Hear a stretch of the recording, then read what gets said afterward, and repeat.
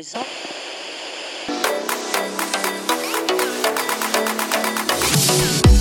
You are now tuned into Pulse Pounding with Mickey Dillon.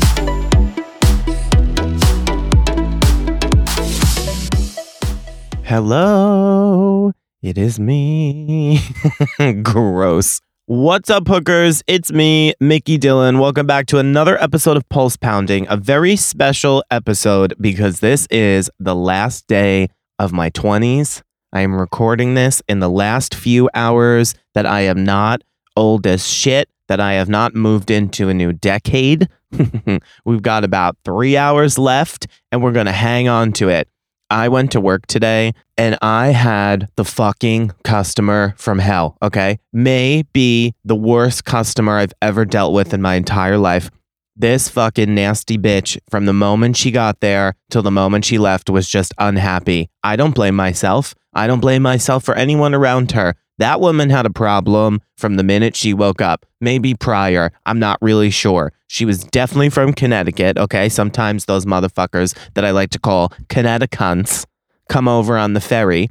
Connecticunts are the people from Connecticut who are super wealthy and you can see it all over their face. And they think that they're better than you. And they're dressed in the ugliest, most expensive clothes you've ever seen in your life. She was, without a doubt, a Connecticut, okay? She was miserable from the jump. I went to get them fucking bottled water and I went over to put their order in prior to picking that up, okay? I'm telling you, from the moment I left that table to the moment I came back with her goddamn bottled water, it was probably 2 minutes. And by the time I was walking over, this bitch is already at the bar asking for water and looks over at me and says, well, I mean, you know, we've just been sitting over there parched for quite some time.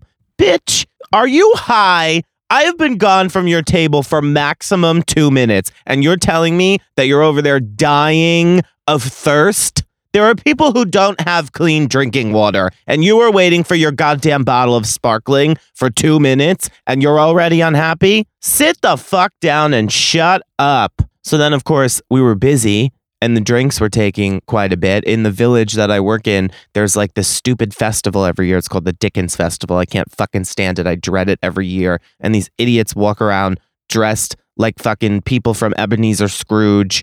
And they put on these little skits and they come around Christmas caroling in all the fucking restaurants, but not our restaurant because we usually kick them out because we're too busy. Nobody's got fucking time for that at 7 o'clock on a Saturday night with your goddamn charcoal rubbed all over your face to look like you slid down a chimney. I don't know what the fuck these people are doing, but I can't stand it every year. It makes the town so fucking busy. It's great for us because we're busier.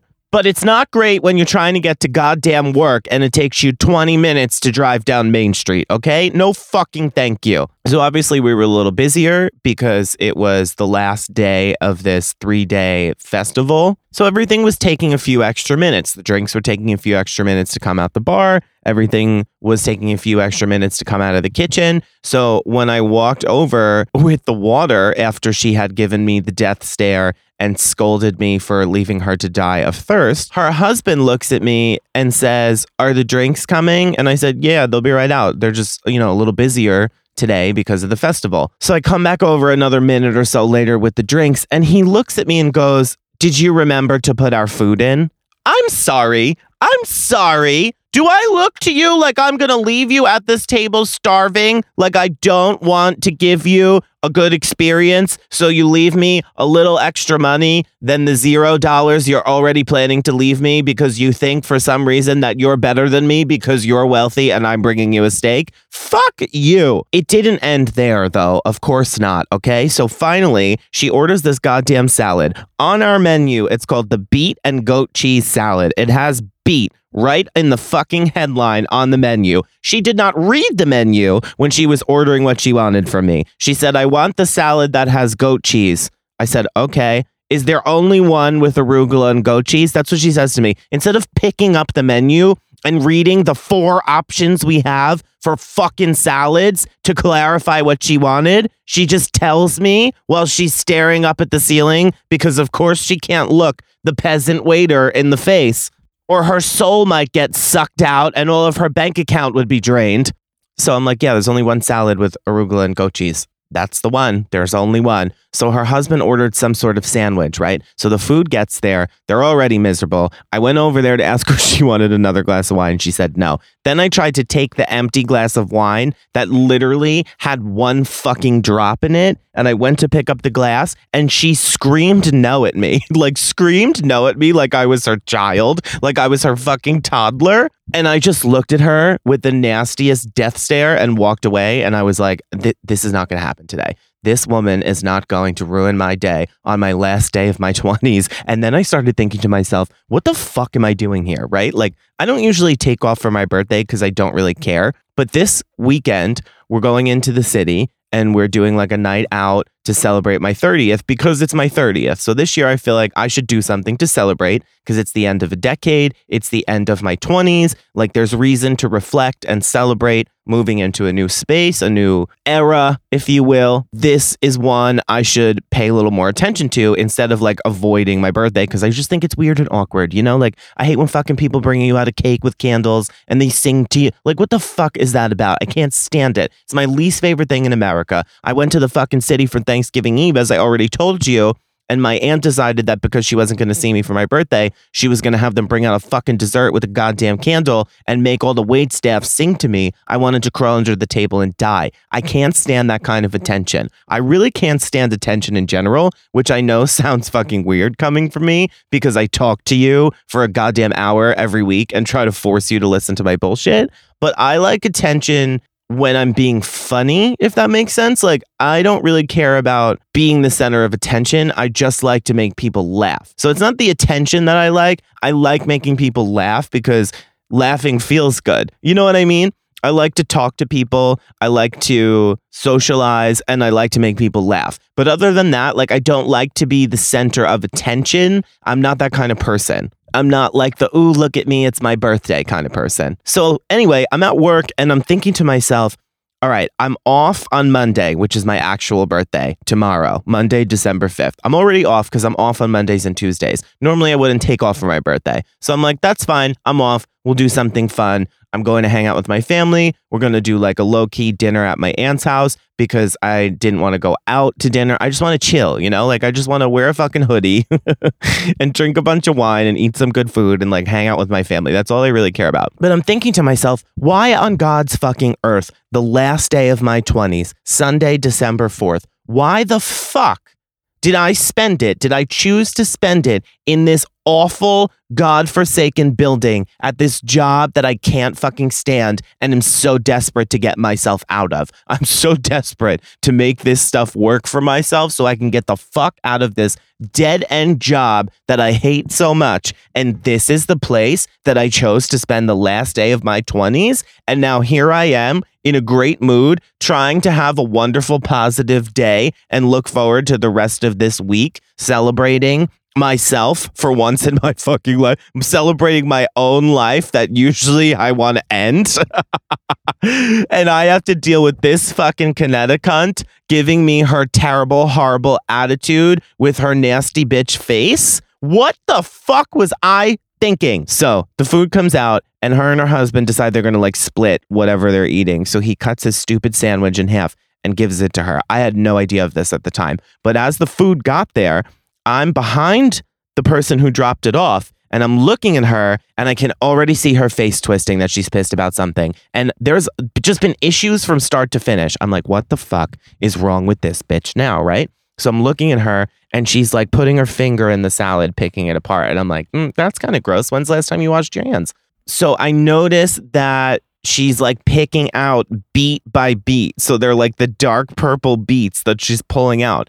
So I went over there and I was like, is everything okay? And she looked at me and she goes, did the menu say that there's beets in this? And I said, yeah, it's called the beet and goat cheese salad. So I think that would allude to the fact that there's beets in it. And she's like, I just didn't know that there were beets in it. I really don't like beets. And I said, all right, well, I can take your salad back and I will throw that one out and have them make you a new one. And she was like, no, it's fine. Like, it's such a problem for her to wait 2 more fucking minutes for them to throw together a new salad. I'm like, are you sure? It'll really just take a couple minutes. It won't be long at all. No, it's fine. I'll just deal with it. Deal with it. Like, her life has been made so difficult by having to pick out and or avoid or just eat the beets that she's not fucking allergic to that she claims she doesn't like. Like her life has been so inhibited today by having beets in her fucking salad that she ordered. Unfucking believable. So now I'm watching her from a distance at the bar use an iPhone flashlight on her salad, the fucking drama of it all, okay? An iPhone flashlight that her son is shining into the goddamn salad so she can pick out every beet. And I walked over there and I'm like, I'm going to get you a new salad. It's fine. So she picks up the plate, okay? Keep this in mind when I tell you the rest of the story. She picks up the plate and hands it to me and says, okay, fine. Gives me the salad with the beets to take back. I don't know what she thought I was going to do with it. I don't know if she thought I was going to motorboat it with my face and try to eat the arugula like it was a pair of tits. I don't know what she thought I was going to do other than throw it out. So I immediately went into the back, threw it out, asked them to make me a new salad without beets, to which we all laughed and rolled our eyes that she wanted the beet salad without beets, but it is what it is.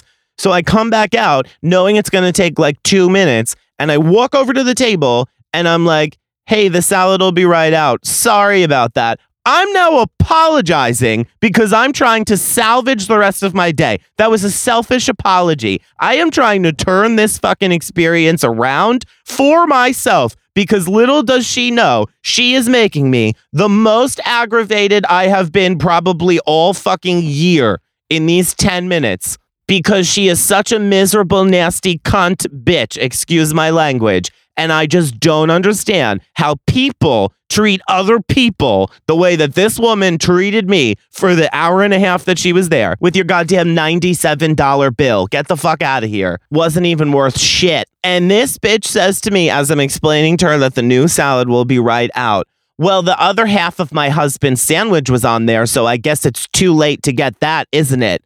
And I said, oh, I'm sorry. Well, I threw out the salad because I'm not really sure what else I was going to do with it. You didn't want it, so I threw it out. I didn't realize there was a fucking half of a sandwich on the plate. Like, that's my fault. Like, I cut the sandwich and put it on the fucking plate and then didn't tell somebody or take it back. How the fuck am I supposed to know? I'm not looking at the goddamn plate. I threw it out. So I looked at her and I said, hold on 1 second. I'll be right back. I started to walk away and she yells across the fucking dining room. Every customer in the bar area where she was sitting is looking at her like she's fucking insane. And she says to me, well, I don't want you to go back there and get it out of the garbage. I fucking swear the bones in my neck almost fucking snapped. I turned my head back around so fast and I looked at her without even thinking about it. No hesitation, no intention. I just literally looked at her by accident, but didn't give a fuck, with the death glare and this twisted up nasty gay face, because what I wanted to do was rip her chair out from under her, smash it on the floor, and tell her what a miserable, nasty, horrible, terrible person that she is. And I don't know how anyone has the patience to be involved in her life. But of course I couldn't do that because I have bills to pay. And I looked at her in such confusion and disgust and said, do you really think that I'm going to go back into the kitchen and pull your sandwich out of the garbage, put my hands in the fucking pile of garbage of people's food scraps to take your piece of sandwich out and put it back on a plate and bring it out to you? I'm going to serve you half of a sandwich from the garbage that you allowed me to throw out? Are you high? Are you on crystal meth? Obviously, I'm going to the kitchen in a nice restaurant, okay? This isn't fucking Arby's, to ask the chef to make you a brand new sandwich at no cost to you. So now your husband will have his half of his $25 sandwich that you didn't allow me to throw out and a full new one. And if you don't fucking want it, you can put it in a box and shove it up your fucking box, which I'm sure there's dust coming out of, because I can't imagine with that nasty, horrible attitude that you've been railed in quite a while by that miserable pencil neck piece of shit husband you have, okay? I can't imagine that that's what's going on. So that must be why you're so fucking miserable. I went over to my manager and explained the whole situation. And I was like, you need to go over there and handle this, because I swear to God, I am not going back to that table until they want the check. And I may even have you bring it over because I am at my limit. I have been working in restaurants on and off for 10 fucking years, okay? 10 fucking years. And I have had a lot of difficult, nasty people that I am usually pretty good at dealing with. This one almost pushed me over the edge. When I tell you I was 5 fucking seconds from saying fuck it, having a case of the fuck it, throwing all my shit on the floor and quitting and walking up to that table and saying, let me fucking tell you something about yourself, you miserable, nasty bitch. But I refrained. So that's what happened. I didn't fucking go back to that table until it was time for them to pay. And I'm telling you, it's the craziest thing. My manager went over there and talked to her and like just re-explained the same fucking things I was saying. And she was the sweetest fucking flower on the wall to this bitch, my manager. I could not fucking believe it. And then I came back over there and she was like saying thank you to me. Keep your niceness and shove it up your fucking asshole. Don't try to be nice to me now. You've been miserable for no reason. I think the real reason she didn't like me is because her son, who was about 15, is clearly a fucking closet homo. You could see it all over the fucking place. And she hates him because she's a fucking Christian with a stick up her ass. So here comes gay me with my fucking blowout and my fake glasses. And she was not happy. I was just a representation of her fag son that she cannot stand. I went to grab the check and swipe their card, and I made sure I did it myself because I wrote down his name. I wrote his name in my iPhone notes that I saw on his credit card, and I promise you on everything that I love, on my life, the day I quit that fucking restaurant and never have to go back, I am going to find him on Facebook because he is old and miserable and he is only, for sure, if anything, using Facebook because all of those miserable, nasty old people only know how to use Facebook because it is archaic. And I'm going to find him and I'm going to tell him what a miserable piece of garbage I think him and his wife are. I am going to do that the day I quit that restaurant. It is in my notes, ready to go. And if you think I'm playing games, I'm not. I feel like the past, I want to say month, but really in overdrive the past week or so, I've been doing a lot of reflection over my 20s, right? And I feel like I would have done that anyway. I feel like it's natural when you get to this stage and you have like a milestone birthday, milestone year. You always reflect when it's coming to a close, right? But I feel like even more so, because I knew I wanted to talk about this, I've been thinking about it even more. And I'm not a person who really gives a shit about New Year's Eve. A lot of the years I've worked and I haven't really done anything. Funny enough, when I was 21, I think, my first New Year's Eve being 21 and like able to go out and not worry about if I was going to get in somewhere, I took off of work and I planned to go to the city with my then boyfriend. And we were talking about maybe doing like the Times Square thing, which is like another testament to how much you change in your 20s, because I would rather fucking die in a house fire than go to goddamn Times Square or New York City on New Year's Eve because it's a shit show. But I ended up getting super sick the night before New Year's Eve and I had like a flu or something. I had a dumb high fever and just ended up sitting on the couch with my boyfriend and his roommate. Shout out to Amy Sebs. She was his roommate at the time, and we all just like hung out in the living room while I was dying on the couch. So I'm really not like into New Year's Eve in the sense of feeling like it's a fresh and new beginning. I feel that way about my birthday because it's the changeover of my year, you know, like it's the close of a year in my life and the start of a new one. So I don't know why like the calendar year feels that way to people. It doesn't make sense to me. I feel that way about my birthday because it's a restart of another year of my life, not everyone's fucking year at the same time, you know? So I always feel that way about my birthday, and I always feel like I kind of reflect this year because it's 30, because it's the end of my 20s, which are such a pivotal time. I feel that way even more.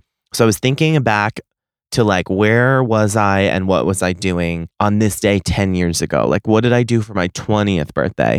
And I remember when I turned 20, I had just broken up with my few-month fling, which I had then referred to as my first boyfriend, and now realize as I've gotten older that that was not a fucking relationship. That was like a friend with benefits. Did we really like each other? Yeah, at the time. Was it a relationship? 100% the fuck not. But at that time, when I had nothing else to compare it to, I believed that that was my first ex-boyfriend, and it is not.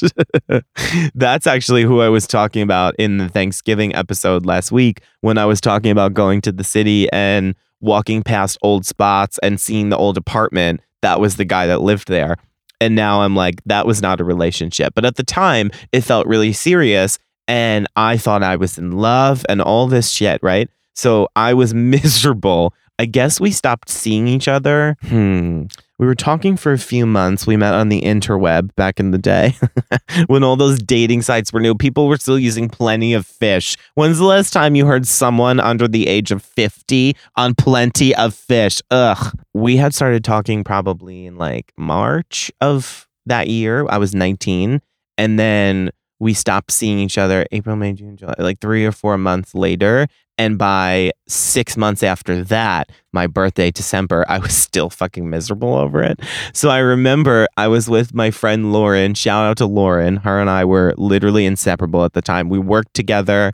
I basically lived at her house. I didn't have a car, so I drove her black Jetta everywhere. It really was like our car, but she paid for it, and I just filled up the gas tank. I would leave work in her car and drive home because I would get out earlier, and I would get ready and get all dressed to go out because we literally went out like 5 nights a week back then. And I would come back and pick her up at like 1 o'clock in the morning or 2 o'clock if it was a Saturday because we worked at goddamn Applebee's. And I would pick her up in her own car, and then we would go to the bar. We would go to the one bar in my town that I was able to get into because I was hanging out with all of them who were much older than me. They were in their 20s. And because I was part of that crew, I got to know all the bartenders at this bar, which I won't name since they served me underage. But I guess it doesn't matter because they're out of business anyway. But whatever. So we would go to this bar every fucking night. So for my 20th birthday, we decided we were going to go out and we were going to go there because there was nowhere else for me to fucking get in. So I remember I went to work. Lauren like had a cake for me, did this whole thing. It was so much fun. And then we went to the bar after work and we partied until like 5 o'clock in the morning. And I remember at one point we were out on the front steps smoking, and I was like getting upset about the guy that I had dated because I still wasn't over it. So I was all upset. And we were like looking up at the sky. It was super gay. We were smoking cigarettes, and she was giving me like a pep talk about how I was going to meet someone great, whatever, blah, blah, blah. So I turned 20. I had the best night. I actually remember that we had 3 21st birthdays for me at the same bar. And the last one was real. Every year we would say it was my 21st because we didn't want like the other people that worked there that didn't really know, or if the owner came in occasionally, to think I was underage. So every time we celebrated my birthday there, it was my 21st. And the third time we did it, it was real. So for my 20th, we literally got wasted with everybody from work. And like our crew of people used to be like 20 people deep. And then the bar would have people in it. So it would always be packed, right?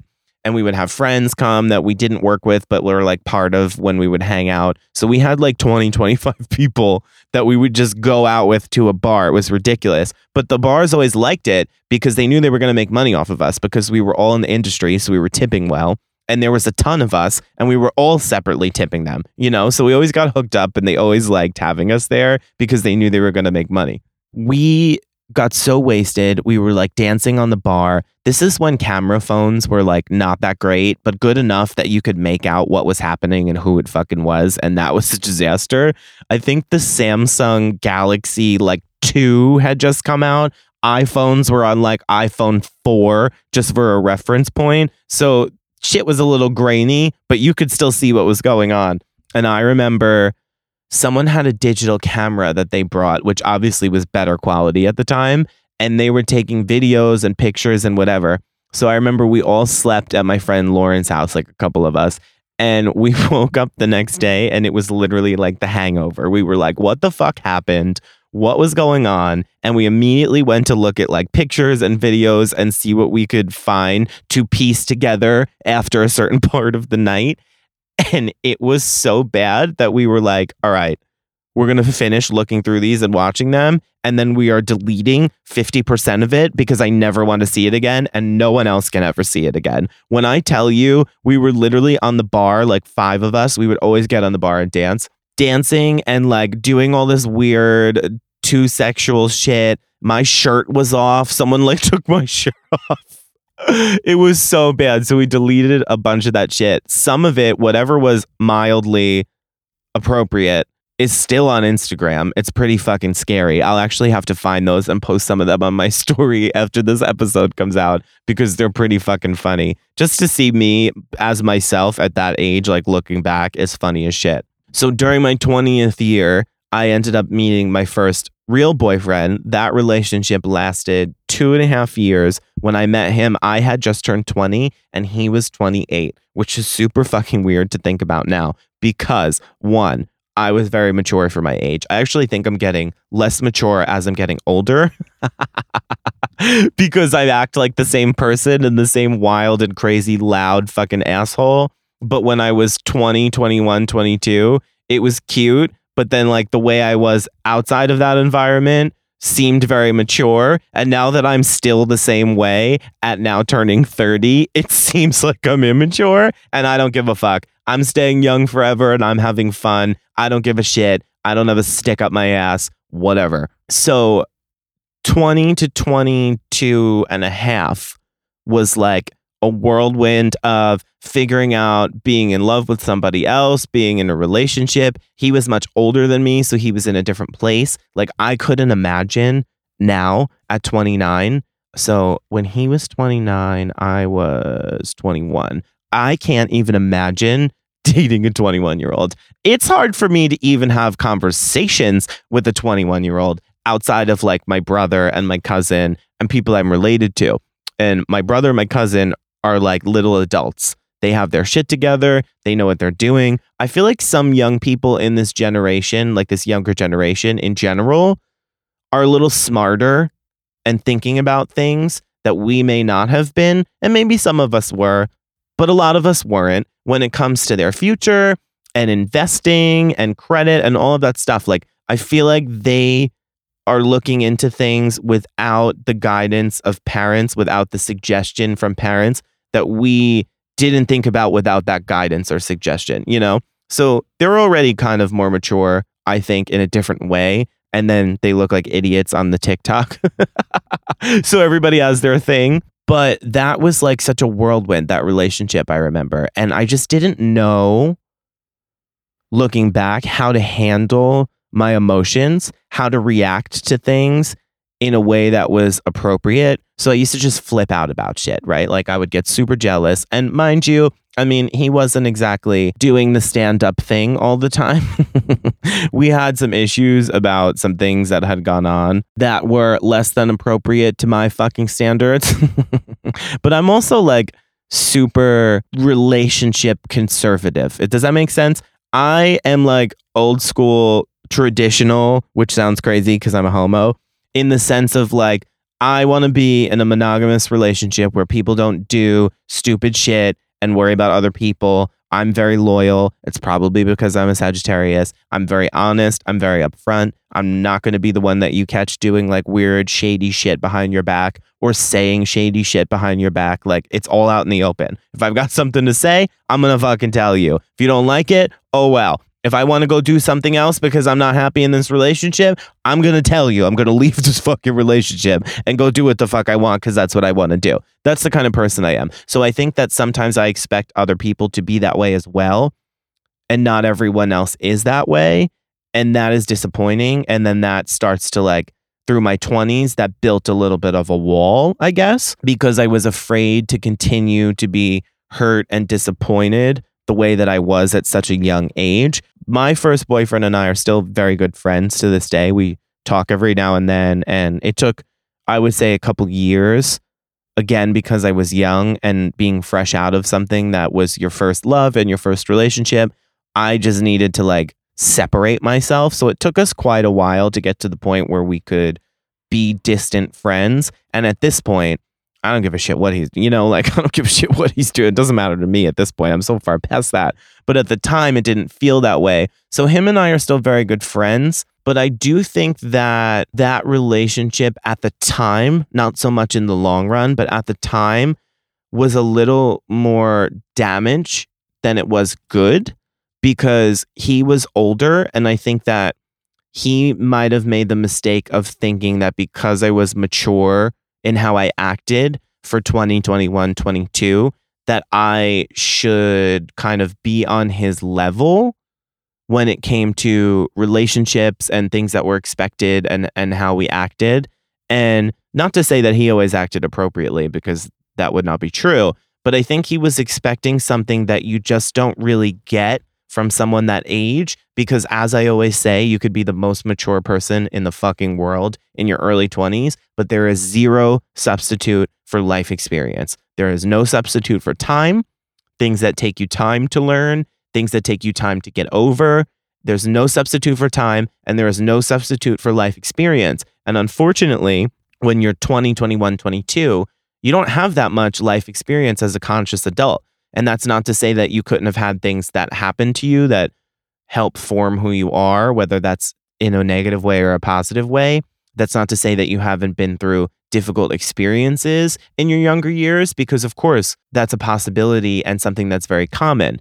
But I also think that you're not fully conscious of life as an adult. You only start to become that way rather in your 20s. So I think that it makes sense that that relationship didn't work out the way that I thought it would, because we were in two different places in life. And I'm sitting here thinking about me trying to date a 21-year-old now, which I never fucking would. How could I expect them to be on the level that I am when it comes to life? Do you know what I mean? And I don't mean to say that in the sense of who's better or worse, because it's not about that. You're just in a different place. I can't expect you to be in the place that I'm in when there's all these years between us. And I do feel like age gaps in your later 20s, in your 30s, in your 40s, I feel like that doesn't matter as much. I feel like once you pass a certain age and maturity level and amount of experience, it doesn't matter so much, right? So I think that if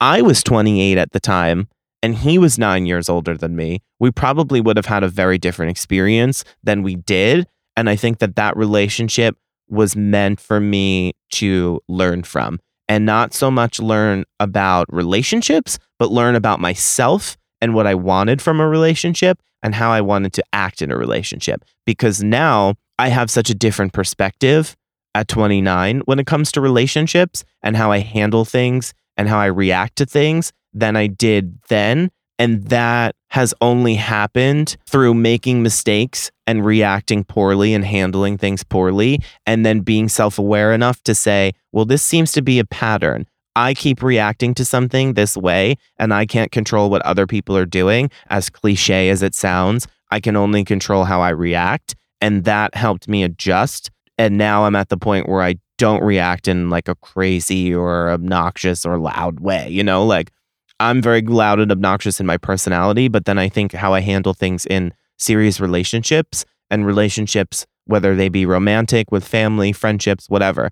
I feel like I'm now the person who takes a step back when something is upsetting me, and when something makes me feel angry, I take a step back and I think on it. And I like to say to myself, well, you're really upset about this right now because you're in the heat of the moment, but let's just chill for a fucking second and let's take a minute and come back to this later or tomorrow. And if I'm still just as mad tomorrow as I am today at 12 noon about whatever's happening, then I'm going to fucking flip out. Then I'm going to say what the fuck I want to say. And I swear to God, 8.5 times out of 10, the next day, I'm like, I don't even care enough to cause an issue or say anything because it's not that important. And if I wake up the next day, those 2.5 times, and I'm like, I'm still fucking pissed and I need to say this, this, and this about this, I absolutely will. But I'll probably handle it in a better way than I would have, even though I should still address it because it's clearly important because I'm still upset.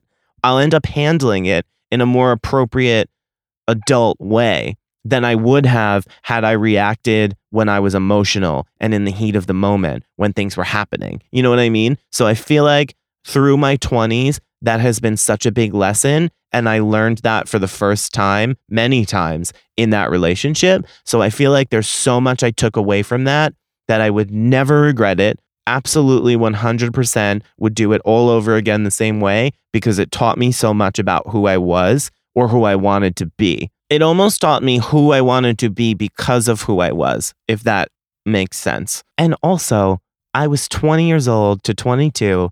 I was in the best shape I was ever in. My body looked great. I looked fucking great. I was a cute little fucking bitch. And my boyfriend at the time was older and he was like one of the best looking guys I had ever seen in my life. We had such a good time together. Let me not let you think that this was a miserable, terrible relationship. We had a great fucking time together. A year into our relationship, not even a year, I was just 21. It was the first time I could like I said before, go out and not worry about if I knew the bartender that was going to serve me drinks. I could be ID'd wherever the fuck I went and I didn't give a shit. It was like the best time discovering new things. And I was doing that with this person. We went on a lot of great trips. We went to Ocean City, Maryland. It was the first time I had ever been there. It was the first time I felt like a real adult going on my own vacation that I booked and paid for as a surprise. I think it was for our anniversary one year. Maybe it was when was I 21 or 22? It was for our 1 year or 2 year anniversary. I don't fucking remember. But we went to Ocean City and I felt like such an adult, like booking my own vacation and planning something as a surprise. And we just got in the car, took off and went on our trip. It was awesome. And experiences like that really stick out. And I remember what it felt like to do all those things for the first time. And that's such a great memory that I have with that person. And it's things that we still talk about today. You know, like once in a while, I'll be like, oh, you remember when we did this? It was so great. So I'm always grateful for that. So at 22 and a half, August of my 22nd year, we broke up. We had gone on like a weekend getaway for his birthday that I surprised him with. And things just didn't go the way they were supposed to. I think I knew the relationship was over. I think he knew it too. I think we both knew we were in different places with different things going on.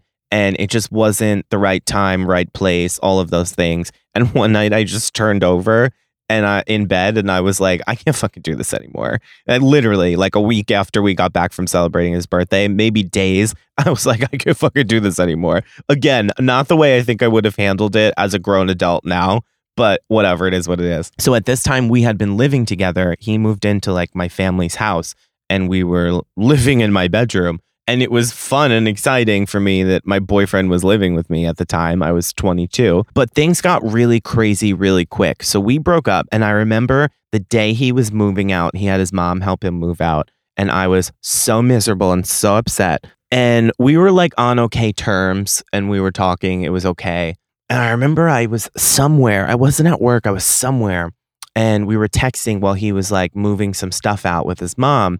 And I texted him back and I said, oh, are you going to be there when I get home? Because I wasn't really thinking about saying goodbye or whatever, all of that shit. And everything's very dramatic when you're 22. You know, like things feel like the end of the world, especially when, like I said, you have no experience.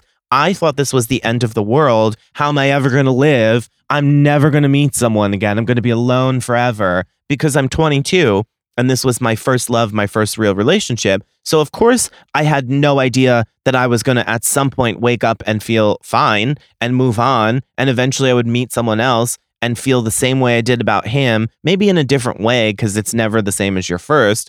But you're going to feel just as excited about someone else as you did about this person. But you don't know that when you have nothing else to compare it to. How the fuck would I know that that time would come when I had never been through it before, you know? So I remember he said he would be there when I got back and I got home hours later and he wasn't there. Shit was just missing out of my room, right? So like the TV we had on my wall was his. The TV was gone.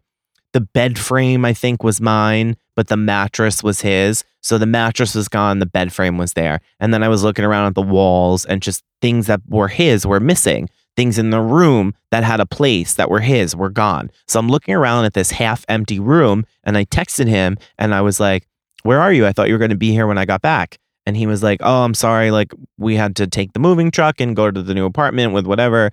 I'm all done. I left. And I just like sat on the floor for a good hour and cried like a bitch.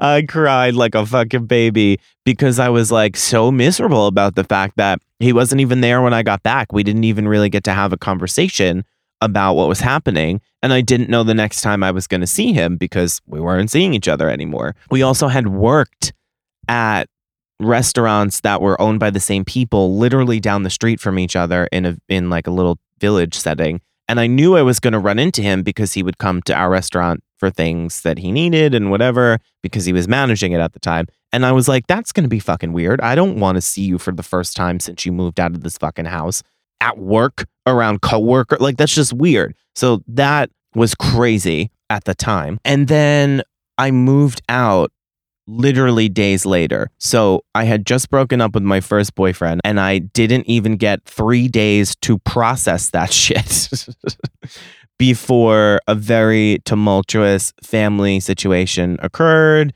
And there was some words exchanged between my mother and I love my mother to death. We have a great relationship these days.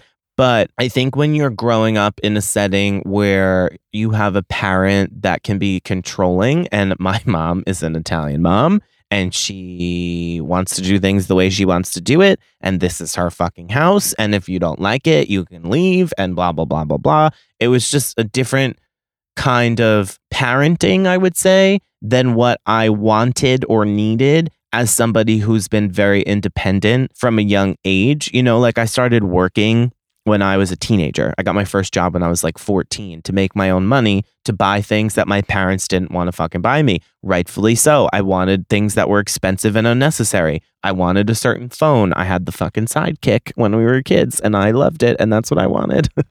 So I got a job to pay for it because my mom was like, I'm not fucking getting you your own separate cell phone plan and spending all this money on something that you don't fucking need. So if you want it, get a job. So that's what I did. I got a job and I bought it. My parents didn't want to spend $85 on Abercrombie jeans that were ripped up and bleached for no fucking reason, but I wanted those. So I went and I worked and I got those things. So I had felt so independent other than living at home because I got everything I wanted myself at that point. From that point on, you know, other than like dumb shit, like of course my mom went food shopping and I didn't have to do that. But anything I really wanted after a certain point, which was like 14 or 15, I made the money to buy myself. And it was exciting because I felt independent. It was exciting because nobody really was able to tell me no. I mean, they tried sometimes, but I was like, fuck you. I worked for this money. I'm going to go spend it. Don't tell me what to do.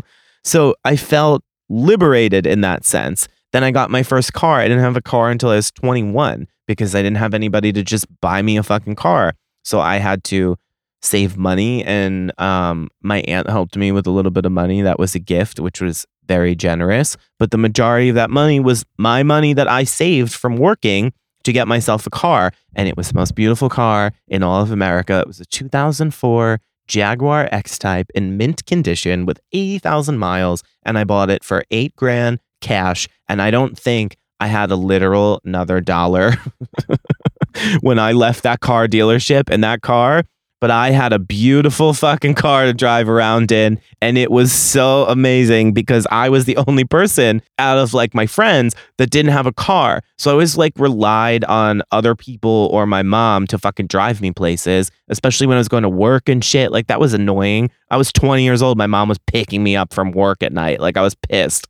So that was such an amazing moment. And again, it felt like I accomplished something because I did it myself. So already feeling so independent throughout these years and arguing with my mom because I'm like 20, 21, working, paying for my own shit, like not really expecting anything or taking anything from her other than living in my house, my childhood home, where I also contributed, but that's another story for another time.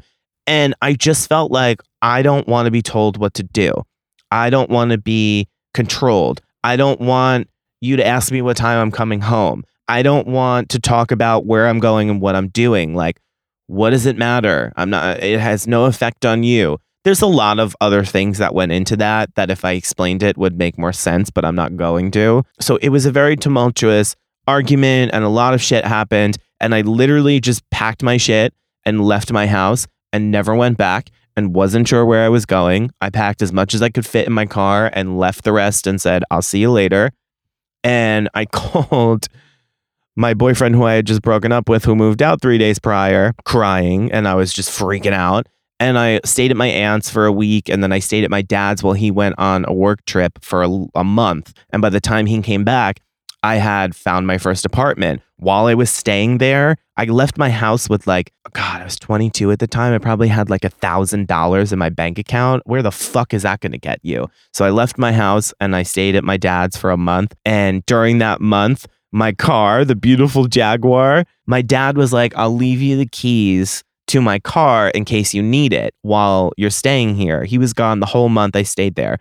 And I was like, no, you don't have to leave your keys. I have my car. I don't need your car, but thank you. Thank God he fucking left his keys there. During the month that I was there, staying in his house, the fucking Jaguar, my beautiful Jaguar, something happened with the brakes, and then the tires were shot and fucked up. So it made this weird spigot sound. I brought it to the shop down the street from where my dad lived, and the brakes were so worn out, which I didn't know at the time because it was my first time dealing with this shit and figuring it out. The brakes were falling off and hitting the wheel because they were so worn. I didn't know what the fuck was going on. So I needed new brakes and new tires. Cost me $500, $600 of my $1,000 that I had at that point. And I'm trying to stockpile money into my account to get an apartment, telling my dad well, I'll figure it out. By the time you get back from your trip, I'll have an apartment and I'll be moving out. And somehow, I don't know how, I figured it out. I was freaking the fuck out when I spent all that money on getting the stuff I needed with the car in order. I'm I've got 3 weeks to find an apartment and now I have nobody. And I went to see 4 apartments that were in my price range. I didn't want to pay more than $1,400. And I saw some real shitholes. The places that people will call apartments on Long Island, I saw one that was a literal, basically unfinished basement. It looked like Cinderella's fucking cellar for her to be locked in. And they wanted $1,200 for it. It was the size of a goddamn shoebox and it was disgusting. So when I found my first apartment, which was the best apartment, it was so nice. When I walked in, it was a second floor. So you walked up 20 steps onto this big landing that I turned into a deck.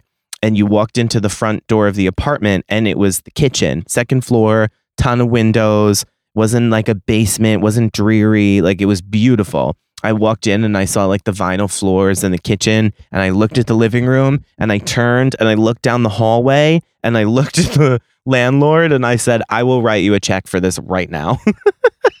At the time I had 2 jobs. I was working in a restaurant and then I was working for my best friend's mom's real estate company. And I was ready to roll. I came all dressed up in my cute little car and I'm I have 2 jobs. I'm never home. I need an apartment. And I was 22 and she took a chance and gave it to me. She didn't do a credit check or a background check.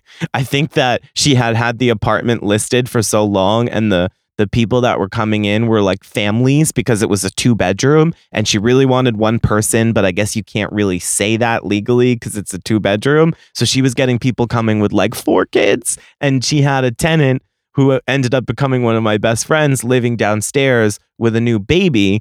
So she was not wanting 5,000 people running around upstairs. And I was I'm never home. I work a ton.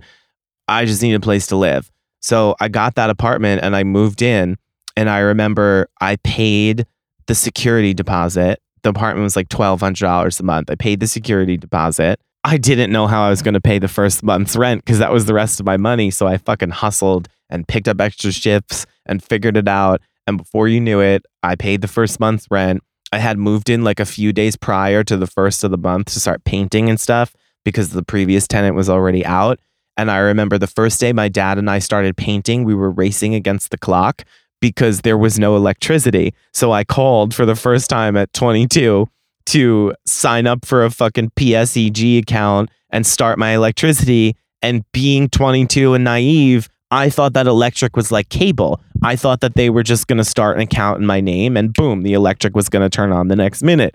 I didn't realize that they had to come out to the apartment and turn the fucking electric on somewhere. I don't know if it's on the pole, on the house. I don't know. They got to turn it on. So we were racing against the clock the first day we were painting because we had to do so before the sun went down. And my aunt came over to see the apartment, and we were literally sitting in the kitchen after like an hour with flashlights and phone flashlights and candles because we had no fucking electricity. It is one of the funniest memories. I just remember at that point moving into that apartment, like everything started to feel better. I think that 23 was my favorite year of my 20s. 23 and 27 for two very different reasons. 23, I moved into that apartment. Well, I was 22.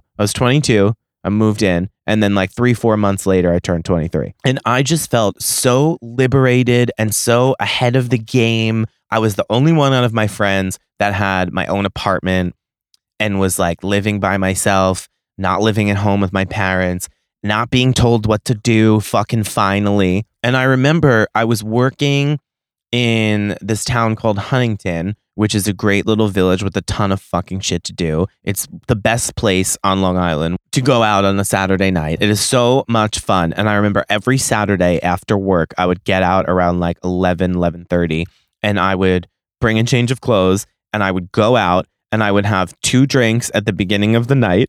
And then I knew I wasn't going to go home until at least 4. So I would stop drinking, make sure I had a drink or 2 before like 1 o'clock, 1:30.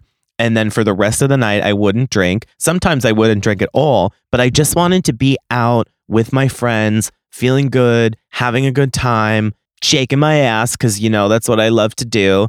Dancing on a table, having a great time. And I have some of the best memories from that time. And I would go home at like 7 o'clock in the morning. I would be driving home. It would take me like 40 minutes to get from where I worked to where I was living. I would drive home like 45 minutes at 5, 6, 7 o'clock in the morning. Sometimes I would come home. The sun was coming up.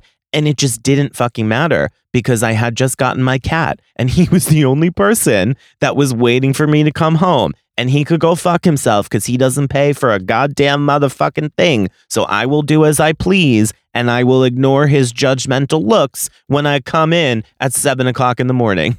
And I remember, like, I always tell people who are younger than me, who are like in relationships in high school or after high school or college, I always say there should be a point in your 20s, your early 20s, where you live alone and you're single for a good amount of that time. Because I was single from 22 to 24. It was about a year and a half total. It worked out. And I was living in that apartment for that time. And when I tell you, I probably had hung out with, we'll call it, all right, hooked up with maybe like 2 people during that period of time, multiple times, but 2 people. Most of the time, I wasn't even worried about that. It wasn't about being single to sleep around or whatever. And if you want to do that too, that's fine. Honestly, at this point, now that I'm 30, I wish I fucked everyone and their fucking father when I was 23 and 24. I wish I would have just been a whore, but I wasn't. It wasn't about that. It was about not having to answer to anyone and coming from a home environment where all I wanted was to run away and not fucking answer to anybody. I wouldn't have had the same experience had I been in a relationship. So to be able to go out and do my own thing and whatever the fuck I wanted for that year and a half that I did so was the most liberating and freeing feeling. And I feel like I had some of the best experiences of my entire life so far. And I learned so much more about myself and what I wanted. I went on a bunch of dates that year too. I was really big into the Tinder thing when it first really started to kick off. This was like 2015 I moved into this apartment. So I went on a bunch of dates and then like never saw those people again. And some of them were really fun and some of them were fucking terrible. But I learned a lot about like what I was looking for in people and what I really wanted. And I learned about myself because I had the time to be alone and be free and to explore and do whatever I wanted in life and come home when I felt like it. And nobody told me what to do because I fucking paid the bills there. You know what I'm saying? Even when my mom would come over, she would try to fucking tell me how to do things or like tell me how to raise my cat. And I would be like, you don't live here and you don't pay bills here. So if you want to tell someone what to do, go home to your house and tell those motherfuckers what to do, because you're not going to do it here. And it felt good. Like, it felt good to have my own thing that nobody could take away or tell me how to live. If I wanted to leave shit wherever the fuck I wanted to leave it, it was my problem. You know, it was my own space. That apartment, the day I fucking left there in 2020, thanks to COVID, my landlord sold. I sat on the couch crying my eyes out, like honestly, in a way I don't think I've ever cried before. And it just went on for like an hour. That apartment was such an incredible gateway or open door into my future. Like, it really, I don't think that my life would be the same. I don't think that I would be how or where I am now if I hadn't had that experience. And maybe it would have been in a different apartment, but it still would have happened. But without that time in that apartment, I don't think that I would be who I am today. I think that that period of my life was so formative and so important and housed and held some life-changing moments and experiences. And that's what I was thinking about when I moved out. When I moved in, there was a couch and a coffee table that the previous tenant left. And the landlord was like, oh, if you want this, you can have it. And I was 22 and poor. So I was like, fuck yeah, leave the couch. I wasn't even thinking about the fact that that was gross. Now, as a grown-up, I'm like, if I walked into an apartment and they were like, they're going to leave this couch if you want it, I would be like, ew, get that the fuck out of here. I don't want someone else's couch. But I wasn't thinking about that at that point. I was just thinking about, I'm poor, free couch, looks nice. And I kept that fucking couch the entire time I lived in that apartment. And before I was moving out, like 2 years prior of the 5 that I lived there, I was like, this is kind of gross that I kept someone else's couch. It didn't register to me until I was like 25, 26, that this is fucking gross that I kept someone else's used couch. So anyway, I sat on that couch the day I moved in, and the walls were ugly colors. I remember the living room was green, like a fucking green screen. And then other parts of the house were like bright red. Like, all of the fucking colors didn't make sense. Then there was a baby blue in the spare room, and you could see it with the door open, contrasting against the fucking green. It didn't make any sense. So I sat on that couch and I looked around the first day I got the keys, and I was like, wow, what an incredible moment. I can't believe this is my apartment. I was scared, a ton of emotions. And I sat on that couch the day that I was leaving to drop the keys off, and I looked in the same spot, looked around. Everything was different. The colors were different. The setup was different. The whole apartment was different, but it was the same couch, same perspective, same vantage point, looking down that hallway. And I just thought about all of the things that had happened, good, bad, indifferent, since I had lived in that apartment or that I had experienced in that apartment. It was just so crazy to reflect on that. And that was one of the most important times of my life, and finding that place and moving into that part of my life at 23 is what made that my favorite year. And then all of the experiences that surrounded it. I did so much great shit throughout 23 because of living alone and living in that place and having the freedom, that I think that year will always be one that sticks out in my mind as a pivotal moment in my life. And then 24, I met one of the biggest mistakes of my life. Not really, because that was another learning experience. But I was in a relationship for another 2.5 years, 24 to 27, 4, 5, 6. Oh, okay, so about 3 years I was in this relationship. And come to find out, who knew, not me, that for the last 6 months of that relationship, this motherfucker had a whole nother relationship on the side. And I had no fucking idea. And at this point, after my first relationship, I was so crazy and over the top. And I was always going through his phone, and I was always looking at his shit. Partially because the first one was constantly lying to me. And every time I looked for something, I found something. But in my second relationship, I was like, I don't want to be like that. I don't want to be the person who's going through their phone and doing all that shit. I just have to learn to trust someone until they give me a reason not to. What a fucking mistake that was. Ladies, if you are listening, and gentlemen too, if you feel like you need to go through their phone, fucking do it. There's probably a reason. Don't do it all the time.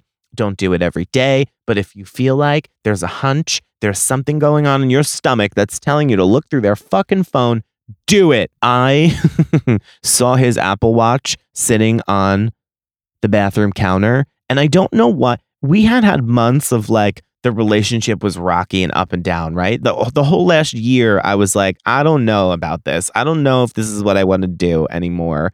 And I think we both felt that way, but not to the point where I thought we were going to break up just yet. But I knew like I wasn't 100% happy, but I wasn't out fucking other people. You know, like that's just not something that I was thinking about doing. If I want to do that, I'm going to leave. So he left his watch in the bathroom, the watch that I had bought him, mind you. And I don't know, something snapped in me. I was like, that's weird. He never leaves his Apple Watch on the counter. And I was like, oh, he never leaves his Apple Watch on the counter. And a light bulb went off. And I was like, something's going on here. So I literally guessed his password because when you're with someone for long enough, you know the fucking numbers that they use on the regular.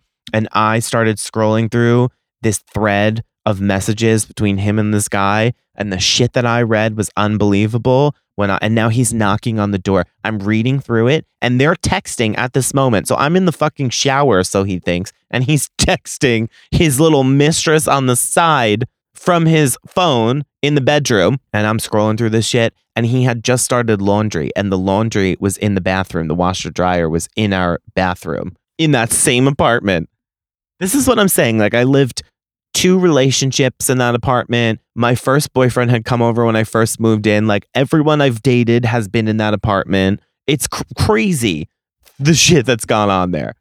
So the laundry was in the bathroom. He had just started laundry and he had been looking for a shirt that he couldn't find to put in the wash. And then he found it. So now he's banging on the door while I'm scrolling through the watch, pretending I'm in the shower.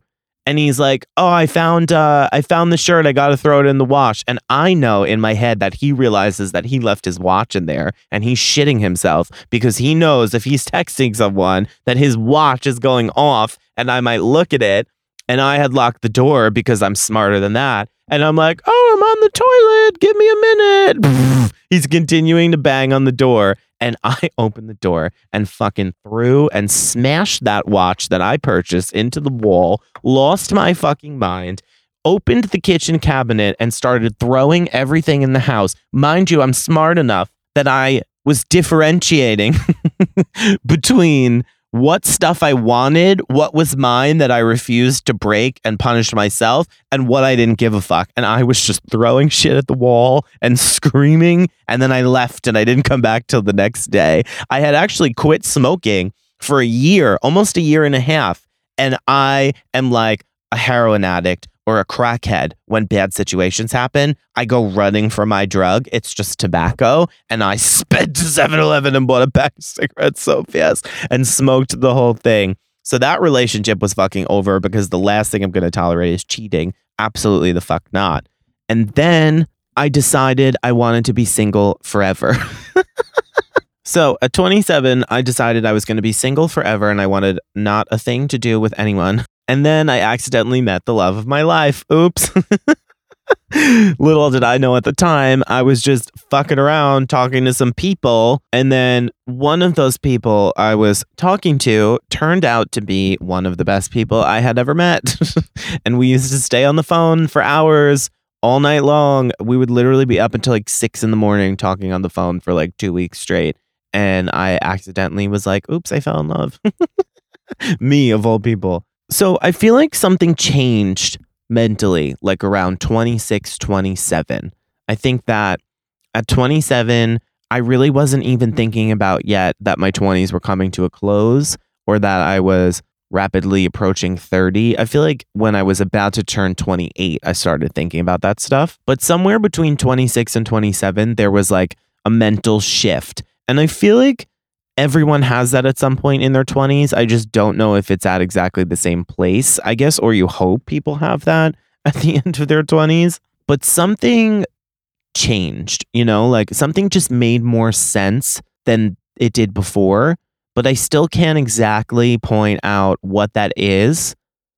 But I know it's there, you know, I know things felt different and my mentality shifted. I just don't know exactly why or when. So I think that I wasn't really scared of turning 30 at that point. Then when I turned 28, I was like, oh shit, like we're getting to the end here. I think 28 was my least excited birthday. Like I wasn't excited to turn 28. I was like, I have to do a bunch of shit before I turn 30. Like this is the end of my life. I don't know why sometimes we treat turning 30 like it's the end of something when it's really just the beginning of something else. And if it is the ending of anything, being your 20s, it's the end of something that you should be ready to move out of. I feel like in the place that I'm in now, with the way that I think and the way that I handle myself and other things and other people, I am ready to leave the 20s behind. I'm ready to leave that person who I was when I was 21, 22, 23 back there. And I loved being that person when I was him, but I'm not that person anymore. There's a lot of things about me that are so very different. And that's why I get so aggravated about this like cancel culture shit when they start pulling things up from people's past and the people they're talking about are like 22, 23, and they're talking about things like that you did or said when you were fucking 15, 16, 17 and didn't realize the repercussions of your actions or that anything back then would be held against you all these years later. And I'm not saying that's an excuse to be hateful or terrible to people. I just think that when you say stupid shit at a young age, you don't really think about what repercussions that could have. You know, like I didn't even really think about that at 22, 23. I said it did a bunch of dumb fucking shit that I look back, if I see a post or if I see a video or anything in a way that I was acting back then, I'm like, oh my God,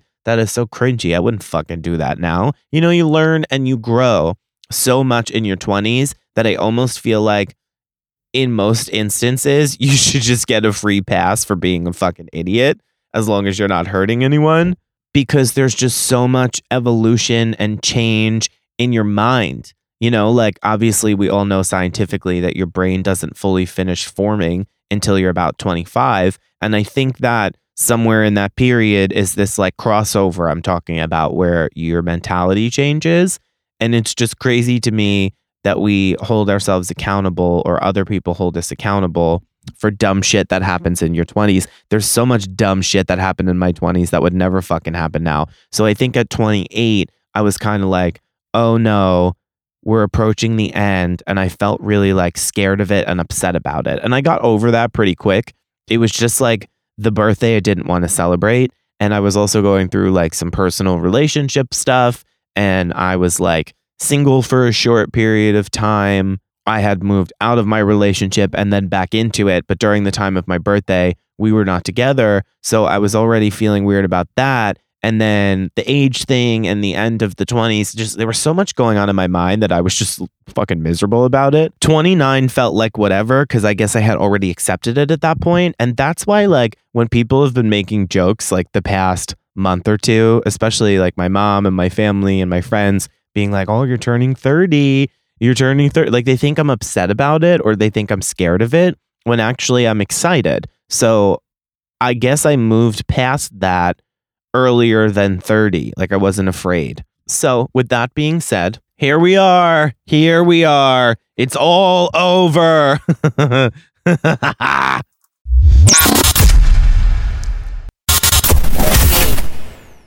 20s are officially over. We are sitting here a little hungover on Tuesday, December 6th. I am officially 30. I had a great night with my family, hanging out, doing a bunch of drinking, eating too much food, eating cake, being sung to with candles like I can't fucking stand.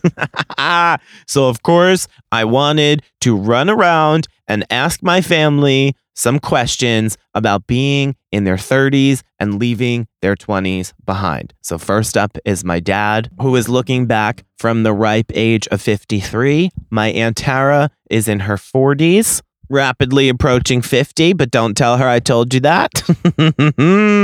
My cousin Jess, and of course, my Nana. My Nana is the beautiful young age of 70 years old, and her perspective is one that I always gain some sort of knowledge from. She has so much life experience behind her. She's had quite an intense life in good and bad ways, and I love to hear her stories of things that she's experienced and how she rationalizes things and what those experiences have taught her, because I think she is one of the most incredible people that I know. She is one of my best friends. She is somebody that I look to for advice and for some sort of solace and comfort. And I love to hear her perspective on things. And it actually really interested me that her perspective and my aunt's perspective, the way that they answered the questions, were very similar and kind of made the same point. And, you know, coming from a mother and daughter, I think that's so interesting because when my father and my aunt answered the questions,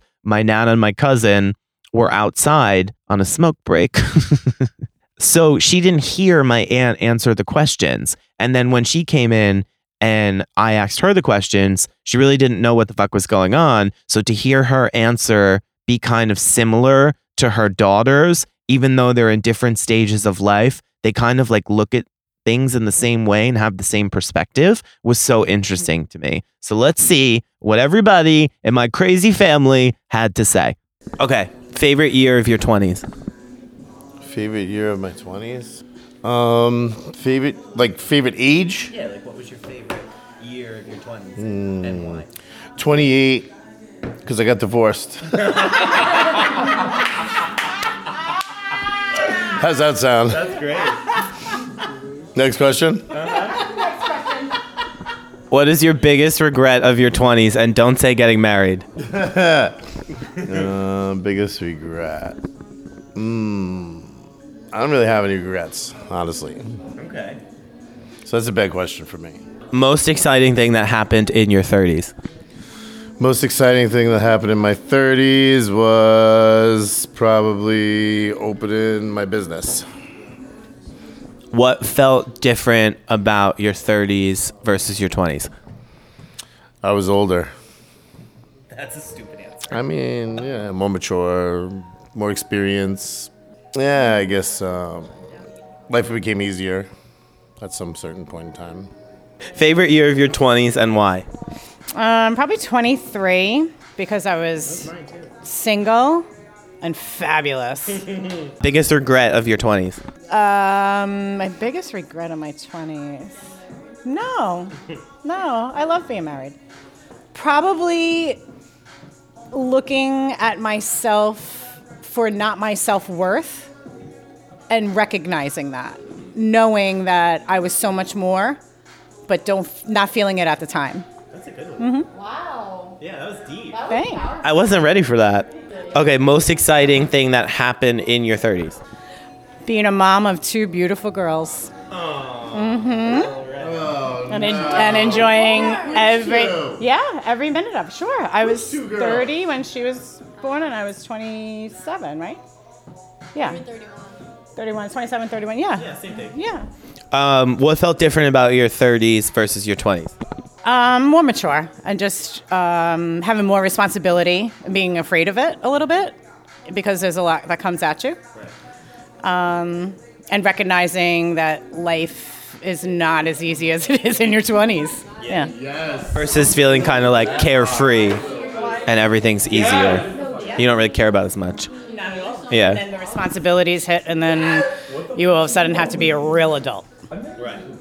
And adult things. Yeah. And nobody looks at you anymore and is like, oh, you're You 26. get away with it, and nobody cares. And you're like, oh, yeah, you're only 25, so no worries. But now you're 32, 35, and it's like, really? Get it together. Yeah. It's not funny anymore. Exactly. Yeah, come on. Mm-hmm. I like that. Wow, great answers.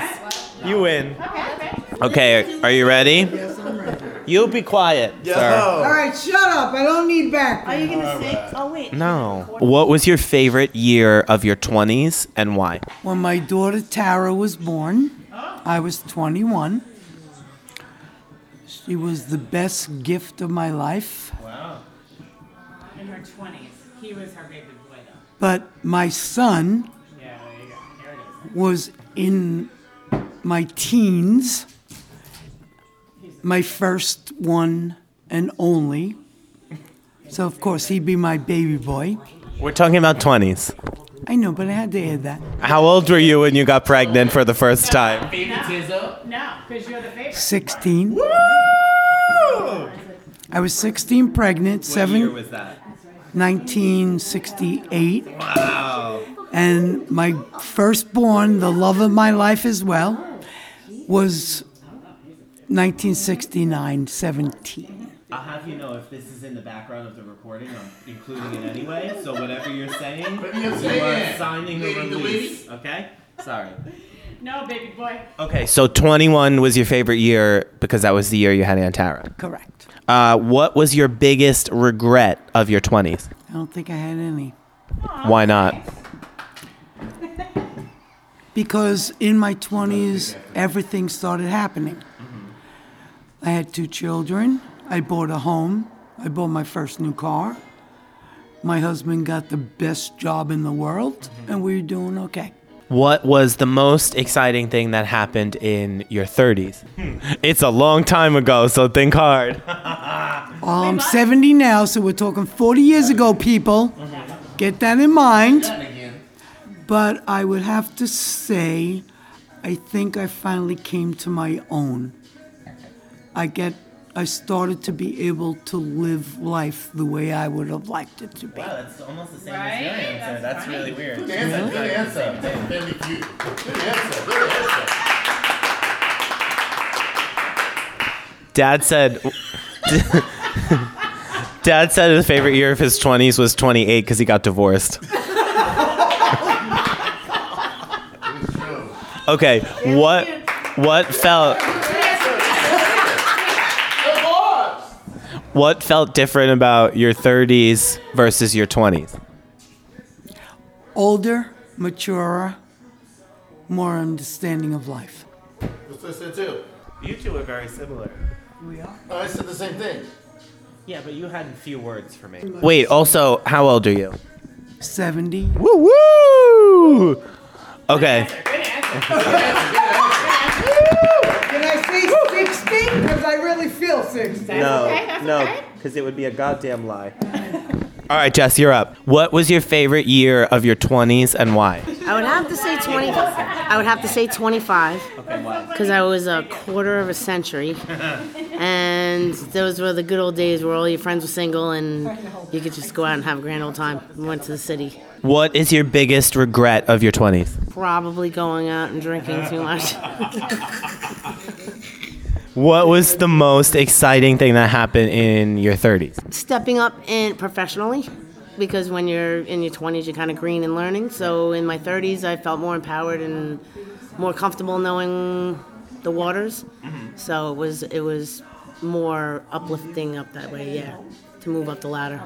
What felt different about your 30s versus your 20s? More aware of what life is really like instead of thinking it's not your rose-colored glasses kind of come off a little bit. I agree. I feel the same way. But I felt like that happened for me at like 27, 26. 26 was like, uh-oh. 27 was fun. Am I still on air? You're on the air. But you are an old soul, Michael. So As I spill champagne all over my fucking self like a child. you're an old soul. So that would make sense at your earlier years as opposed to later. Yeah. But I also had a different kind of lifestyle. Like I moved out early and I had like responsibilities in the beginning of my 20s that a lot of people I knew didn't. And you learned a lot. And I feel, like I'm grateful for it. I wouldn't change it, but it was different than the experience of a lot of people I knew that were my age that didn't have to worry about that stuff. So I feel like I was already mature, but I also had to like grow up Always quicker. mature, always more grown up, and always more heartfelt. Leave it to Nanner to say great things about me. See, but now you're Anything else you'd like to say great about me? Yes, this man is the best thing that happened since sliced bread. Oh. Well, since Good answer. since you're 70, when was the last time you bought bread that wasn't sliced? Right. Because like I always hear that, but when was bread not sliced? Probably when I was 10. Yeah, fuck that shit. That doesn't even. Wow, that's a long time for me to be the best thing since. But you're a grandma, so you're supposed to say that. Last question. No. Last question. Who is your favorite grandchild? That's not fair to ever ask that. Who is your favorite grandchild? Over here. Uh-oh. Michael, In order. Megan, Shannon. So Shannon's your least favorite? No. Are you saying that all as one? Yes. Who's your favorite? Michael, Megan. Everyone knows it's me. Everyone knows it's me. I'm not saying that's not nice. But you do have a favorite secretly. Yes, I do. Did you hear that? She does have a favorite secretly.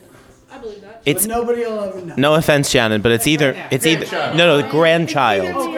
It's either me or you, Megan. If Poppy was here, I'd be number 100%. You are 100% Poppy's favorite, True. We'll give you that. but that's not what we're talking about. It's either me or you. And honestly, it could go either way. You already got Poppy. You can't have none of two. It's a 50-50 All shot. right, give me that. So I want to say that every Want to listen to this? no, because they'll know that every grandchild that was born I hate the- this answer already. at the time they were born were always my specialty in my heart. Nobody wants to hear that shit. Love you, but that's. Hear the controversy. I wanted to know if it was me or Megan because it could go either way. And you're never gonna know that. No, and we'll just wonder forever. Yeah. What was your 27 comment? I said 27 was my favorite because you're still young enough to be immature and not look silly, but old enough to be able to be in places where you can grow. We talked about that before. Once you're in your 30s, it's like not cute anymore. No, you can't do silly things. Right, yes. Right. You're accountable. Right. You can't go to the carnival and ride the elephant with no kids. Well, I'm not having any fucking kids, so we can do it. Cheers to that. I feel like 23 and 27 were my two favorite years, but for very different reasons. 22, I moved into my apartment. 23, I was just getting like settled into adult life. 27 was my other favorite for a very different reason, was because like I felt comfortable in being an adult. That was the COVID year, that was 2020.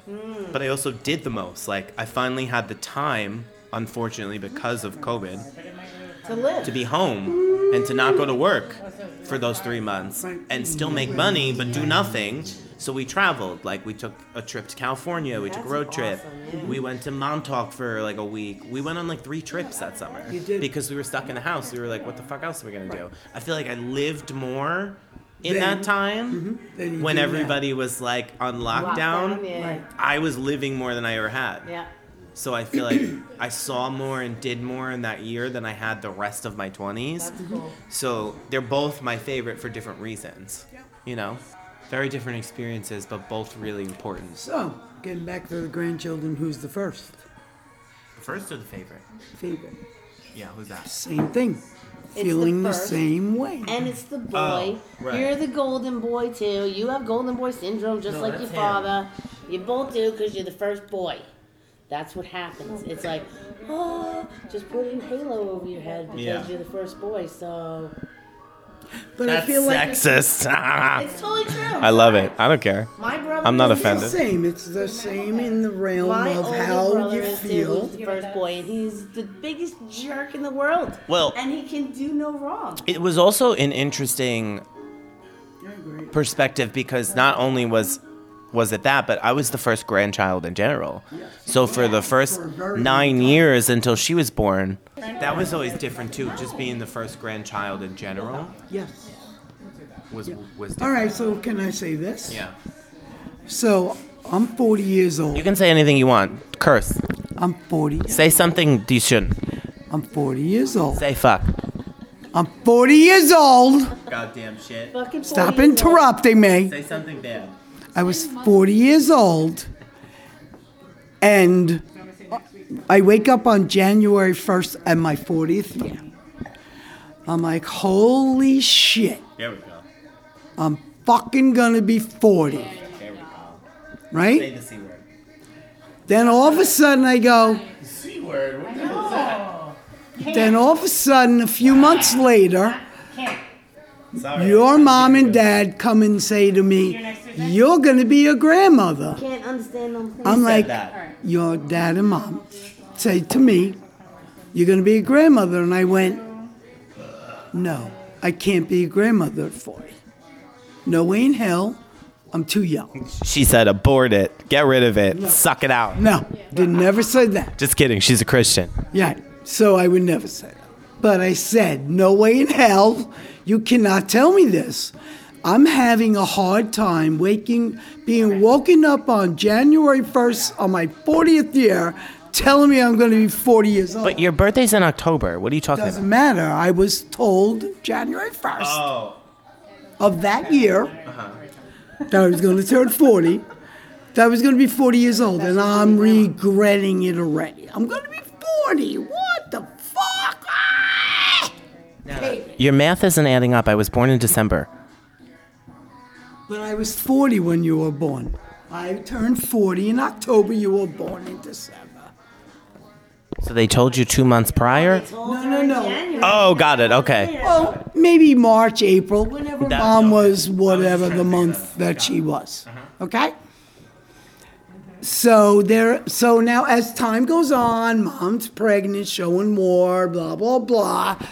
I'm still regretting. I'm regretting I'm 40. Nevertheless, I'm going to be a grandmother at 40. I'm too young for all this. I don't want to be this. I was a young parent. It was really rough. So as time went on, your mom says to me, "What do you want to be called?" I have no fucking idea. So she goes, "You want to be called this? You want to be called that?" Blah, blah, blah, blah, blah. I'm like, "No, that's all too old. I'm 40. It shouldn't be called those things." So I said, "Can't he call me Lee and let's get over it already?" Oh my God, which I do as a joke very often.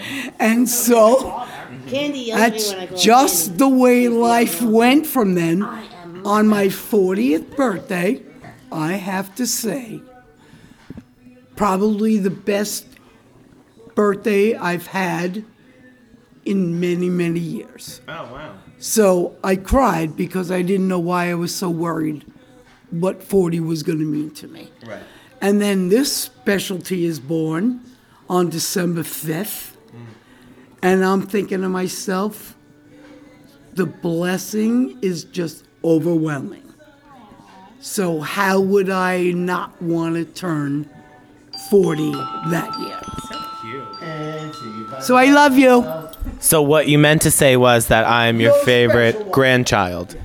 I got it on recording. Woo! Wow, that's crazy. I really thought it was gonna be you. I really thought it was gonna be you. Wow. You were the first. Holy shit. Good job, Nowner. My dad saying 28 because he got divorced was the funny shit I heard all night. Do you guys see what I'm saying about the similarities between my Nana and my aunt and their answers? And do you think that I'm actually the favorite grandchild? Because I don't. I think that after me badgering her, she just gave that to me because it was my birthday and she wanted me to feel good. But I still think it's my cousin Megan. I still think she's the favorite. And honestly, I would be perfectly okay with that. Of course, besides reaching out to my family, besides putting them on the spot and asking them all of my questions, I had to fucking ask you, the listeners, the same exact questions. Of course, it is my favorite part of any episode where we include your responses, so let's get right fucking to it. Okay, first answer comes from the male perspective. He is 34 at this point. He says, "I've always said that 26 to 28 were principal years because they have the balance of having experienced life and progression. Biggest regret in my 20s was not traveling more. It also gets harder as you age. Most exciting thing that happened in my 30s was getting married, because if I don't say this, I will be maimed." Aside from your body breaking down, which will be the most popular answer, I think I don't take as much for granted and don't take as many risks as I would have when I was younger. So that's a different perspective when you're in your 30s, not taking as many things for granted and not taking as many risks. And I agree with half of that. I don't take things for granted the way that I used to, but I will 100% be taking even more risks in my 30s to get where and what I want. Next one says, I'm forever 19. Deep questions. Let's see. I moved out of state when I was 20, but I'd say 22 was the best because we were finally settled, carefree, smoked a lot of weed, and didn't give a fuck. The mom in me says 23 was best because I was pregnant. Biggest regret was not focusing on a college degree before having kids. Buying my second home and having enough money to blow on seeing Mariah Carey and Abel and their merch was the biggest difference between her 20s versus her 30s. That's funny because we always bond over the fact that we both love Mariah Carey and The Weeknd, and it is very rare that I find someone who is wildly obsessed with both of those artists at the same time. It is very rare. I'm pretty sure she's the only person I've ever met that feels the same way. So I can appreciate that. In regards to what feels different about your 30s versus your 20s, she said, I came to the realization that people don't change. So I cut people out and focus on the relationships that matter. I partially agree with this. I think that people can change. I think that a lot of people don't change, which is what she said. I think that sometimes you have to see people for what they are and that they're going to be exactly how they are. And this is something that I talk about a lot. Taking people for what they are or choosing to leave them behind, right? I think that when it comes to family and relationships with parents, cousins, siblings, your aunt, your grandma, your uncle, your sister, whatever it is, people sometimes are what they are, and you can't try to change that. If somebody doesn't want to better themselves or is acting towards people in a way that you find is unacceptable, after a while, it's time to let that go. And sometimes it's hard because it's someone who's so close to you, but you have to prioritize what's healthy for you, right? So I've done that myself with friends and certain members of my family where I've distanced myself because the way that they act towards me, around me, however it is not healthy for me, the way it makes me feel. So I operate on like pushing and pulling. Some people I just cut out of my life because they don't need to be there. But that's also like the level of severity of what their actions are. But with other family members or friends, I kind of just like push and pull the line in and out, right? It doesn't have to be all or nothing. It doesn't have to be cut this person out or have them in my life 24/7. I have the ability to design my own relationship with people. So I can push people a little further out and distance myself when something is making me uncomfortable. And when I feel okay and ready and want to let them in closer for a certain period of time, I can pull the line back in and let them closer. So I really love that answer because I think that I learned a lot about that in my 20s, which is that sometimes you just have to fucking let people go because they are who they are. Next one's coming from the female perspective. She is 30 years old, and she says, my favorite year was 22. I had just graduated college and moved to South Carolina. I was coaching part-time and working remote for my company here part-time. It was the dream. I had enough downtime to hang with friends whenever, but made enough money to get by. It was the perfect time of my life. Biggest regret, I'm sure you would think I would say getting married because she's divorced. But it's not. It's moving back to New York. We left South Carolina because of a family issue. I think if we stayed, our lives would be much different now, including being together. We struggled being here, and clearly it didn't work for us. I regret that I'm not there now, but the way things have played out since our divorce, my stability is with my job and my family and my friends, and I don't have that same foundation there anymore. Slowly building it back with buying a place down there. Most exciting thing in my 30s is buying my house in South Carolina. Technically, it was 1 month before turning 30, but it's close enough. Nothing good has happened the past few months. 30s are starting to feel more stable financially and emotionally. Still kind of early to tell, but hopefully it stays that way. What a good one. Finding the stability in her career, family, friends, and a new foundation since the one that she had is not there anymore. I think that was a really powerful way to put it. And so many people fall into this societal bullshit where you have to have everything figured out by the time you're 30. And I'm not referring to her situation when I say this. I'm just speaking generally. People put pressure on other people, especially women, when it comes to getting married and having children. And we're starting to see a shift in culture where women are getting married and having children later in life than they were before. There's a ton of women who are now getting married in their 30s, mid 30s even, and having kids before they're 40, but after 35. And that has been such an out of the box abnormal thing when it comes to how we look at things as a society and how we let those societal pressures affect us. And I have never conformed to that ever since I decided to come out as a flaming homosexual. I just fucking refuse to conform to anything because what's the point? But everyone will expect, oh, you're 24, 25, 26.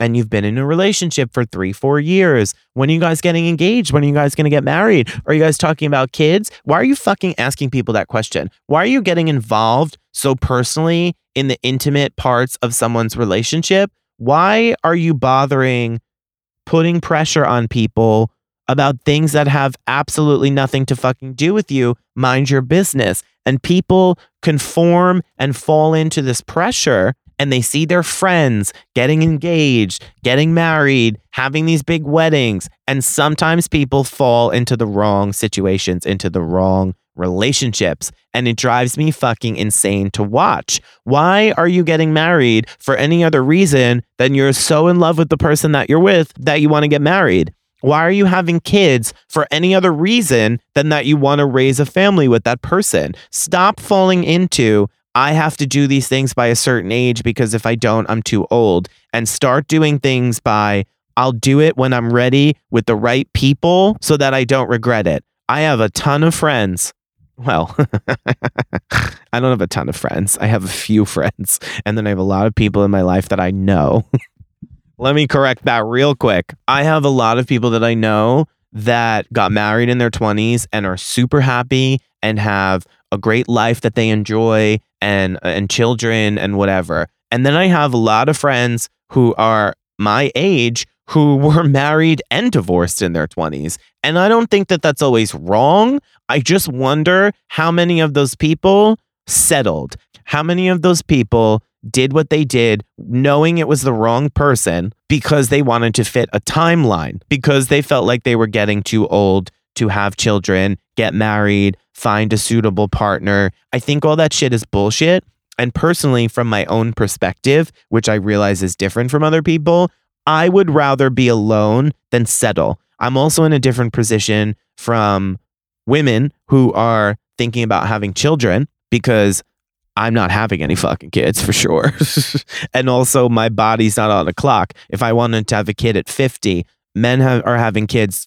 God, do you ever see those stories about men in their 60s who are popping out fucking kids? They're just sending kids into the world in their 60s. It's fucking crazy. But men have the benefit of most of the time there's not a clock. And women don't have the same benefit. As they get older, things happen with their bodies and complications are more common or more likely. There's a lot of things to think about. So I do understand how women put pressure on themselves because of the things that they want. They want to have a family, they want to have children. But I think that when you have that mindset, you get yourself into some trouble and you end up in situations that either are great, that work out for the best, and you made the right choices, or you were trying to rush what you didn't have to and ended up in the wrong situation with the wrong person. And where does that fucking get you? Divorce.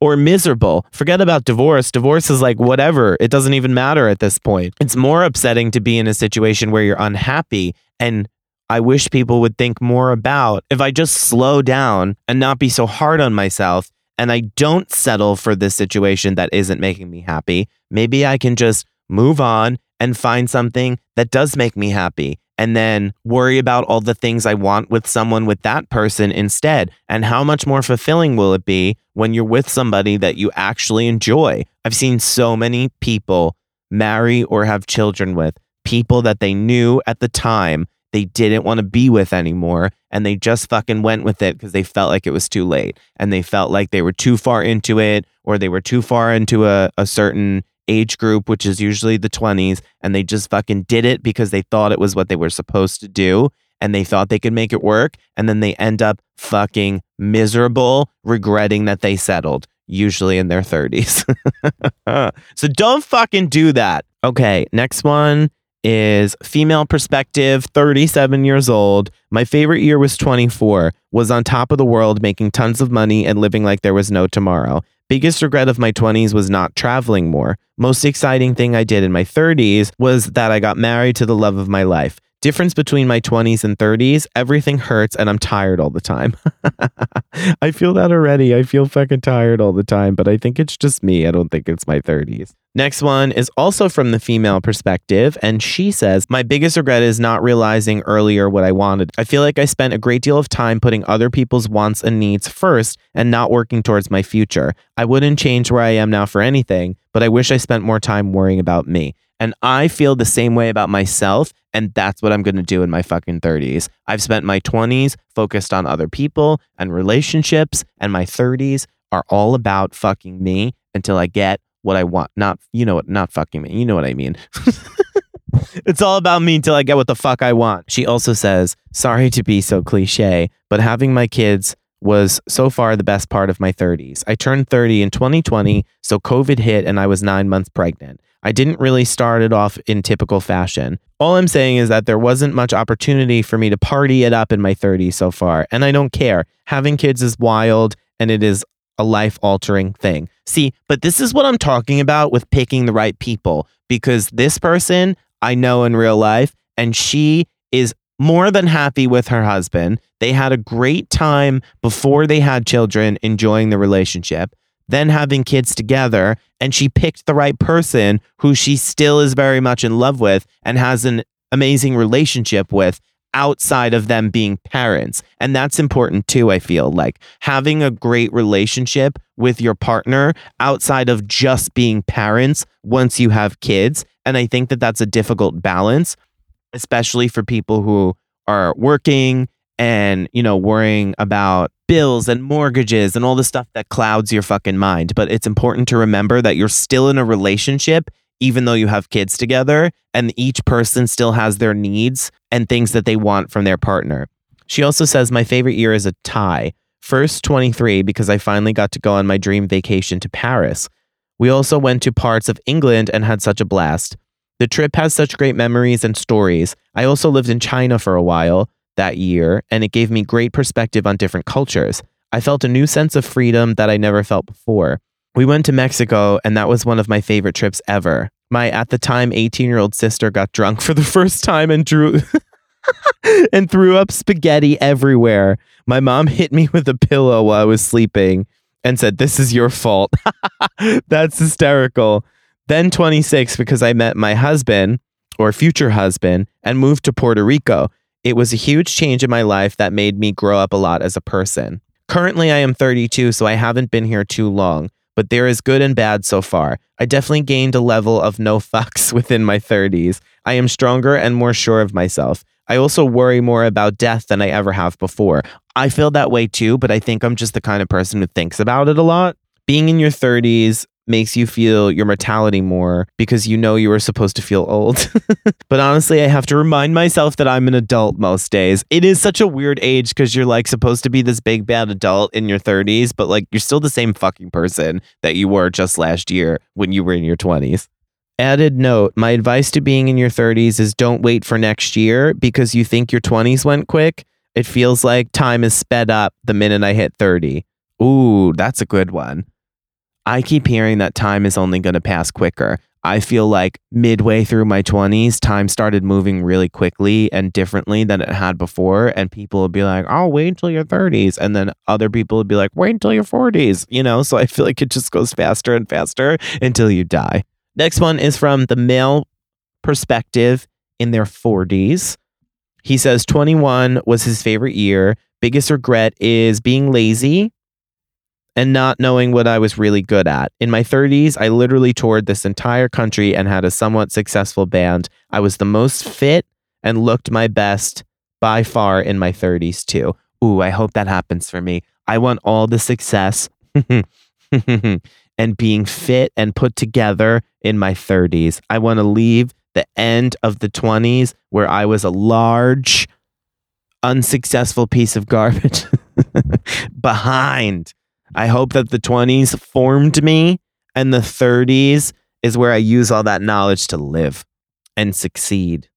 Oh, this one's a good one. See, these answers and responses are always a mix of listeners who I don't know personally and then also people that I do know that listen. So this woman, 31 years old, is one of those people who, like, you ever meet someone and you're like, wow, you are one of the most beautiful people I've ever seen in my entire life. And then on top of the fact that you're so stunning to look at, you're also one of the nicest, most kind, most genuine people I've ever met in my life. That's this woman. I'm thinking of two specifically that I know like that. And this is one of them. I met her when I was in middle school, I want to say, because we lived in the same neighborhood and she was on my bus and I've known her ever since. And I just remember the first time I saw her, I was like, that is probably the most beautiful person I've ever seen. And she's still the same, so beautiful, so wonderful, and so kind. So I'm very excited to read her response and know that she listens and responds to this shit. Love it. She says, favorite year of the 20s. It was always the years where I made the most changes. 26, I made a big career move, left a relationship because it wasn't fulfilling, started a new relationship, stuff like that. Lived life hard. Regret. Wish I dated more, stressed less about work. Those jobs don't matter now. And cut off pointless friendships sooner. I agree with all of that. Sometimes the jobs that you stress about don't end up mattering later, and it's unfortunate, or even things you stress about in general, that you can't see that until it's in the hindsight. And the same with pointless relationships. Like, if your friend is not really your friend and you know it, what's the point? What are you doing? Most exciting thing in my 30s so far, not much. I have a beautiful daughter, which is amazing, but like mom life ain't that sexy. Nothing exciting about going to bed by 9 p.m. because you're shot from entertaining a kid all day. Literally the exact opposite of goals for me. Difference between 20s and 30s. Shit seems more real. Life problems seem harder. More money, more problems, more bills. Oh man, that's funny. It's true. Life does seem harder like the older you get, I think, so far. And problems do seem more real. But I also feel like I've said a bunch of times during this episode, I feel like I'm also more equipped to handle it because I've already been through so much that usually I'm like, all right, this sucks. It's happening, but I'll get through it because I've gotten through it before. I'll get through it again and I've been through worse. So I'm just going to handle it. The next one is a really interesting response for me to read because it's from my friend Katie Shaw. Make sure you look her up on Instagram at Katie Shaw. And in her 20s, around like 2013, 14, 15, she was pursuing music, recording music, touring all over the country. She had a few really big moments with her EP Brooklyn Girls. She has millions of views on the music videos that she had put out at that time, millions of streams, and was creating like such a buzz for herself and was totally on the way to becoming a fucking superstar, which in my eyes she still is. And I used to go see her live all the time at her shows, and I would stand in the front because she was my friend and I loved her music. So what a moment she had in her 20s of trying to make it as an artist, as a musician, and getting to this level where people were actually paying attention to what she was doing and coming so close to doing something really huge and then giving it all up. So to hear her perspective in this answer is so interesting to me because I know the context. So her favorite year is 26 because she says she had Ren, which is her son. Biggest regret, not paying off my student loans with my publishing advance is my literal only regret. I love my decisions. Most exciting in her 30s was, graduating college in 2 weeks. Congratulations to graduating college in 2 weeks. 30s versus 20s. She says, I don't give a fuck. End of 20s felt like desperate grasping at relevance. And now I feel like I'm so far from Gen Z. Like I couldn't be relevant in that way if I tried. I guess she's referring to the TikTok bitches. So I am finally free to be myself. Calling things cringe is just showing your own insecurity. I'm a cringe queen, cheesy lady now, and I truly do not care about being a hot hottie anymore. Though I am still quite hot, don't get it twisted. Yes, you fucking are. It's so crazy knowing how her life was back then and the things that she was working towards and what her goals were and how much that's changed. To hear like what she loved and hated about her 20s. And I can't wait until we have her on the show and do a full interview. It's going to be so fucking great. So many stories. I personally don't regret anything in my 20s. I think that everything was a learning lesson. As I was talking about earlier, everything that I learned something from was time not wasted, and a mistake that was made that taught me not to make the same one again is something that I learned from, so I wouldn't take any of that back. I think if I had to change one thing, the only thing I somewhat regret is not going to school. I feel like if I had a degree to fall back on at this age, I think it would make it feel easier to pursue the goals and the things that I'm going after.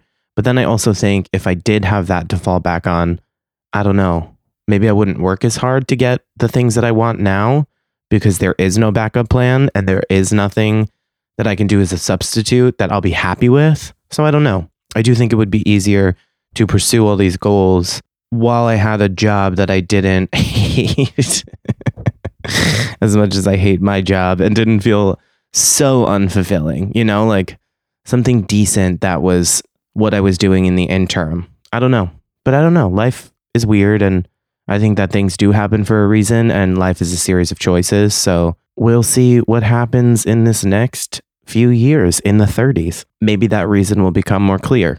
So in conclusion, everyone wants me to be really scared of my 30s, it seems. And everyone wants me to be depressed or maybe not wants me to be, but is expecting me to be upset and sad and mourning my 20s. And honestly, I don't feel that way. I feel like I'm ready for that period of my life to be over and be put behind me. I'm ready to move into this new place and see what that has to offer me. I feel like over this past year, maybe 2, I feel for the first time like I'm in the right place doing the right thing and I'm on the track that I need to be on. My goals are so clear, and just the goals that I set for myself throughout this year, I've hit pretty much all of the goals that I said I wanted to up until this point.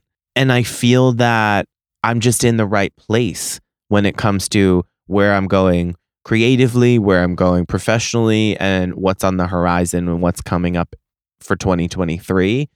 I just haven't felt this way yet. I feel the most sure of myself when I'm speaking and talking about my opinions and my thoughts and my beliefs. I don't feel scared. I mean, I've always kind of been like a no fucks given. I'll say what the fuck I want to say because it's my thoughts and my opinions, and I'm not going to apologize to people for that. But I think I feel the most confident in myself in that way as well, where like I'm not a dumb person. Just because you don't agree with what I might think or what I might say doesn't make me stupid and you smart. It just means we have different perspectives. So I can appreciate that in other people. I don't get upset and angry with people who have a different perspective than I do in most settings, you know, unless what they're saying is just like so awful that you're just like, ugh, shut the fuck up. But I also think that a lot of people are so fucking sensitive that you can say one wrong thing that they don't agree with that is kind of silly and not that important, and they just write you off as people. So if you're mentally unstable, that's on you. But I don't feel apologetic, and I don't think that I ever have, but I feel the least apologetic now. I feel like I've solidified into myself who I am, what I think, who I want to be, how to get there, how I act, how I treat other people, how I react to things, how I let other people affect me. I feel like all of those things I've started to perfect, and I'm in a place now where I can kind of put that stuff on autopilot in a sense, instead of having to work so hard to figure out which way I want to be and how I want things to turn out. I feel like those things are just more natural, and I haven't even really entered my 30s yet. Like, I've been here for less than 24 hours. But I think that the real shift and the real change so far in my life has come at the end of my 20s. So I think that standing here in this place, reflecting on all of that and thinking about all of the stuff that I have to accomplish going forward, why would I be scared or resistant to that change? If anything, I'm excited and I'm welcoming it and I'm anxious to get there already. You know, I feel like this has become such a destination, turning 30, and such a landmark moment of turning a page and moving on to a new chapter. So why would I be upset about that? Why would I not want that to happen? You know, if anything, I'm eager to move on from this stage and move into the next, because it just starts to illustrate the opportunity that I have ahead of me. You know, I can make the 30s whatever I want it to be. And in my 20s, I feel like it took some time to realize that. I didn't realize in my 20s that I could make my 20s whatever I wanted them to be, because I was too busy making mistakes and learning from them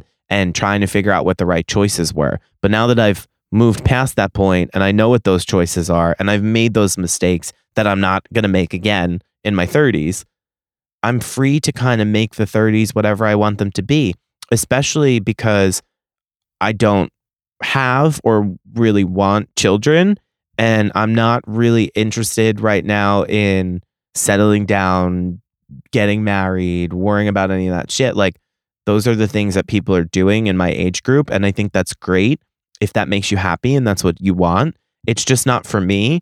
So I feel like I have a world of opportunity in my 30s that I think other people kind of feel like is over, because they have a different set of responsibilities and a different set of priorities that I don't have at this time. And I think that that for me is really freeing when I look at my 30s. So instead of being afraid of more responsibility, I'm excited to take on more stuff, because it's things that I really want and things that will help me get to the next level and succeed. And those things aren't the possibility of maybe popping out twins. So I don't know. Is it me? Is it my perspective? Is it my life choices? Is it how I set myself up in the sense that I'm not doing the same things as other people in my age group? Or is it just a mindset? Can you feel that way about anything you want and or doing at this age? I don't know. I don't know how other people feel. I only know what goes on in my own head, and I can only try to understand others' perspectives, but I can't live it, so I couldn't tell you, you know? But I'm excited, I'm ready, and you know what the great fucking thing is? I'm turning 30 and I haven't lost my goddamn hair. I don't have a bald spot, my hairline is not receding, so thank fucking God that I still have a full head of thick Italian hair. That's all I've got for you bitches this week. I say that's all I've got as if this isn't going to be the longest fucking episode in all of eternity. But you know what? The 20s were a long period of time packed with a lot of tumultuous shit that we didn't even have the time to get into. So you know what? I am not going to apologize, keeping with my theme of being unapologetic, not to be confused with the hit album by Rihanna. And I'm not going to apologize for you for the length of this episode. And if you made it this far after listening to my whiny voice for this long, I applaud you and I thank you. I will see you bitches next week. I don't know what kind of nonsense is going to go on while we are celebrating my 30th in the city this Saturday night, but I'm sure I will come back to you next week with some kind of wild stories. And I cannot wait to recap and talk about the first week of my new decade, the 30s. As usual, make sure you're following me on Instagram at Mickey Not the Mouse. Make sure you're following the podcast Instagram at Pulse Pounding. Make sure whatever streaming service you're listening on, you give us a 5-star review And if they do have the option to write a review, you better write me something really fucking nice, because if you don't, you're a hating ass bitch. All right, I'll catch you next week, hoes. Later.